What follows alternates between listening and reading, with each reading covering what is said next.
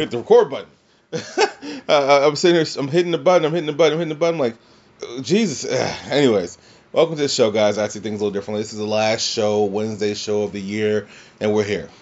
After our review month, this is the final year in review. We're talking about our top 10 matches of 2023. Let's hit the honorable mentions first. We have the Usos versus Roman Reigns and Solo Sikoa at Money in the Bank. This is the first time Roman Reigns has been pinned in over 3 years, and Jey Uso is the one that pinned him. I thought this match followed the same kind of flow a lot of Roman Reigns matches has had, but I still think in that last 8 to 9 minutes, it picks up really, really well. But just a nice good win, and I didn't see that coming. You know, I didn't see Reigns being pinned, but it was to set up SummerSlam and the future of the Bloodline stories. Number 2 of our honorable mentions out of 3, we have Athena versus Willow, the main event of the which pay-per-view was it? Death Before Dishonor. They main evented, and it was a fantastic main event. I think they went 30-something minutes, and Athena retained. Willow will eventually see. You know, I know where the story's going, and I say I know where the story's going, like I work for the damn company. I feel like I know where the story's going. However, here's the thing: if they were to pivot and give Athena and Willow that Women's World Championship, I'm not trying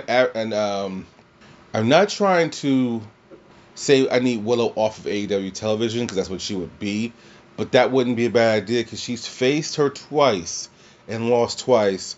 That's a monkey she would need to get off her back, and they would have a great match in doing it. So number 3, this one I had on the list at first, and then I saw a match in November and said, that has to take a spot. And as I looked up and down, I said, there's only one spot to take. And so I just had to take it off. But Collision, Kenny Omega challenging MJF for the World's Heavyweight Championship. This was a match that was set up 2 days prior, because Kenny Omega wanted to stop MJF from breaking his record, and he could not do it. He lost, and so this was a fantastic television match. And the fact that they gave away on free television, they had to, because that was a story, but it was fantastic. Now let's hit the list. From Bound for Glory 2023, yes, the TNA match is on here. Will Ospreay versus Speedball Mike Bailey. I thought these two had a fantastic match. Here's the thing. Speedball is a very underrated person, because he works for TNA. TNA does not get that many eyeballs aside of diehards. I know who Mike Bailey is, because Speedball is, because I watch TNA from time to time, and he's one of the reasons I watch. Him, Grace are the main reasons I watch, and now Trinity as well, and Mickey James. But these two went out there, stole the show. If you can get your hands on that, about to say tape, Jesus Christ, how old are you? If you get your hands on that footage, you need to watch it. Number 10, I'm going back and forth. That was number 10, but number 9, excuse me. Trish Stratus in her first and last ever steel cage match versus Becky Lynch at Payback. We just spoke about this last week, in a very lukewarm feud. In a very lukewarm feud, it ended with a bang. And let me tell you something. I thought that, I was not looking. He's not funny. Hold on a second. Sorry, guys. I knew it was gonna happen. I did not know what to think, but I was highly underwhelmed. I don't necessarily need to see a Trish Stratus match or a Lita match or whatever. I don't need to. It's not on my bucket list, right? But when people want to come back and they're still in good shape and they're not embarrassing themselves, why not give them the chance? And especially if they're putting over the younger talent. She wanted to have a steel cage match, she got it. She wanted to be in Money in the Bank, she got it. And she showed how you can stick a landing. That is the word for the rest of the year or this show or term. She showed how you can stick the landing and make people forget about everything else. Because as I said, this feud was lukewarm, and then all of a sudden, this match happens, and Boy, oh boy, they ended with a bang. FTR versus Bullet Club Gold, Collision, 2 out of 3 falls. These two teams had 2 matches. This match that was for the AEW World Tag Team Championships. At the time, FTR were the World Tag Team title holders. They went a full, if you include entrances, it was an hour, but they went about 58 minutes, I believe. And the first fall didn't happen until like the first 25 minutes. Bullet Club Gold got it, and then FTR had to struggle to get their last 2. This match was fantastic. FTR did not have this year for FTR wasn't as strong as it was in 2022. It was still a strong year. But here's the thing: the year in 2023, or excuse me, 2022, that's gonna be one of the greatest runs in a year of all time. Because Dax was putting together classic singles matches while they end up finding great dance partners in the Briscoes. That was just they started off this year, they were on vacation essentially, took a break, came back, beat the Guns for the World Tag Team Championships, and then they just went on a run until he got dominated by Ricky Starks and Big Bill. But holy crap, this match to me is one of those matches where if you wonder why they re-signed with AEW, this is why. I don't think they could have this kind of match in WWE, not nowadays, but that's just me. This is the match I had to replace because it just happened. We're all thinking it. Swerve Strickland, Hangman Adam Page, this death match Full Gear. It's funny. I wrote this list, and I legit wrote this list and said, I guarantee you a match is going to happen between now and then, and it's going to be hard to make something go on. So I said, but whatever, I'll risk it. Wrote the effing list and saw this and said, oh, this is without a doubt the most violent match in AEW history. And it needed to be. It got personal when Swerve broke into Hangman's house. Air quotes, I'm doing air quotes. You can't see me doing air quotes.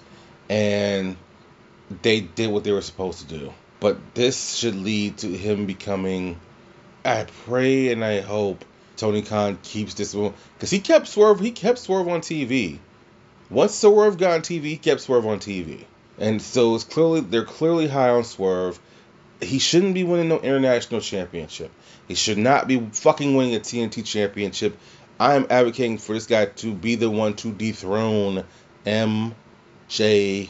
Said it and sticking to it. Next up, Carmelo Hayes versus Dragunov. They had 3 matches. The match I'm talking about is the first match. The only thing that marred it was there was some interference. But if you technically think about it, they didn't really have 3 clean matches. There's interference or fraction, I'm going air quotes again, in 2 of the 3 matches. But putting these 2, look here, Dragunov is the heart of NXT. This guy, he's a former NXT UK champion, was the guy to dethrone the ring general in Walter. This guy dethroned Carmelo Hayes. This guy, when he gets called up to the main roster, he will have a hell of a babyface run chasing the championship because he can get people behind him. He can get people to feel his desire, his hunger. He is going to be a top babyface. I'm more than willing to put money on that. Next up, you have All In, Bryan Danielson versus Ricky Starks. Speaking of violence, Bryan comes back after breaking his forearm 2 months later as a surprise because then CM Punk got fired. As a surprise, he comes back to a strap match, which was supposed to happen with Ricky Starks and CM Punk after Ricky the Dragon Steamboat suggested that he gets whipped by Ricky Starks. And these two beat the hell out of each other. And Bryan only wins because Starks passes out. But it was a moment, and now he's gotten some AEW gold for it. And you know what? With WWE being interested in Ricky Starks, here's my thing. Unlike Swerve Strickland, I don't know what you do with Ricky Starks. I think the tag team with him and Big Bill, it was clearly kept him heel for a reason. The tag team with him and Big Bill is kind of a weird deal. And so Ricky Starks should definitely be on TV, definitely getting pushed. I've thought about this. I don't have an idea of where to go with his character. Because you would think after a moment like that, he would be babyface. But they kept him heel. we'll never know the real plans because these were all written because CM Punk was supposed to be the one to wrestle him. Who knows how that was all going to work out? But either way, Stark showed something in this match, and I would not be surprised. Not wishing this, but I wouldn't be surprised if Starks was a WWE bound, especially since he's close with Cody. I cheated on this one. We're gonna combine matches 1 and 2. Kenny Omega, Will Ospreay, the New Japan U.S. Championship. We're talking about Wrestle Kingdom, and we're talking about Forbidden Door. They were 2 different matches, but they were both great matches. We saw Tiger Driver 97s. We saw Bloody Will Ospreay, get carried out by Aussie Open. We saw Will Ospreay lose the United States Championship all to get it back again. Look, even though we're not getting part 3, which with him signing with AEW, that's gonna come in due time. We don't need to worry about that. But with us not getting it, I think we should just appreciate the matches for what they were and the fact that these were for a championship and these men put their bodies on the line. This was the first time we saw Kenny Omega, the best bout machine, in a long time. And now with the Young Bucks breaking away again and the Elite have now disbanded again, essentially, we're going to get back to Kenny Omega being a singles character mainly. So that's cool. Bryan Danielson makes a list again, second and last time. Bryan Danielson versus MJF, Revolution, Iron Man match. So this was personal because MJF is the one that took William Regal out. And so this became personal and Bryan had to run the gauntlet. And he ran the gauntlet all to get this 1-hour match, and then they ended up having to go into overtime where Bryan had to tap out in order to preserve his future with his kids. What a story that they told. I thought this was a fantastic match. It's also our last AEW match on this particular show, but I thought this was a great way to start their pay-per-view year. Number 2, for the Intercontinental Championship, WrestleMania 39, Sheamus, Gunther, Drew McIntyre. These 3 men beat the holy hell out of each other, and I loved every second of this. This is just, even though so many people thought that Sheamus should have won here, it's clear their plan was to always break the Honky Tonk Man's record, and I think once Sheamus would have won, it wouldn't have, I think at that point, what do you do with it? He finally wins the belt he hadn't won. I think that's what their mindset was. And so I actually think this was the right call having Gunther retain. And these 3 men just showed, I will say this. It's very interesting that we have heard rumors that Drew McIntyre's contract's coming up. And has he re-signed? We don't know. We haven't heard anything. We just know he's in the middle of a heel turn. And I'm curious to see where this goes. Because I don't think TNA's already promoted this guy, pushed this guy to the moon. He has a history in TNA, so that wouldn't be surprising. I just don't think AEW would be a good fit. I don't think he's going anywhere. I get asked about this all the time. I don't think he's going anywhere. But at the same time, like they said, his biggest issue is creative issues. That's a big issue. But this match is having the Intercontinental Championship back on the level it should be. And finally, there wasn't the main event, but it actually is the only women's match the second women's match to make this. It was Rhea Ripley versus Charlotte Flair for the Women's Championship. Look here, I spoke about this match last week. These 2 had a good match in an empty warehouse center. They had an even better match in front of a tremendous crowd, and they pulled out everything they could. And the right person had to win, and she won. So I think, with that being said, that with Rhea exercising the demons of Charlotte Flair, I think you don't actually ever need to run this back. They will, but they don't have to because it feels like their story arc as opponents has kind of come to an end. You know what I'm saying? And this didn't main event, but look here, it didn't have to. It didn't have the story. The story was simple. Rhea won the Rumble and chose Charlotte Flair. But it wasn't the story the Usos and Sami Zayn and Kevin Owens was. But it was a story they've told for many, many years. So, anyways, I hope you guys enjoyed this month of reviews. As I said, by the time you guys hear this, I've probably already mentally just been resting and relaxing. I hope you guys have been doing the same thing.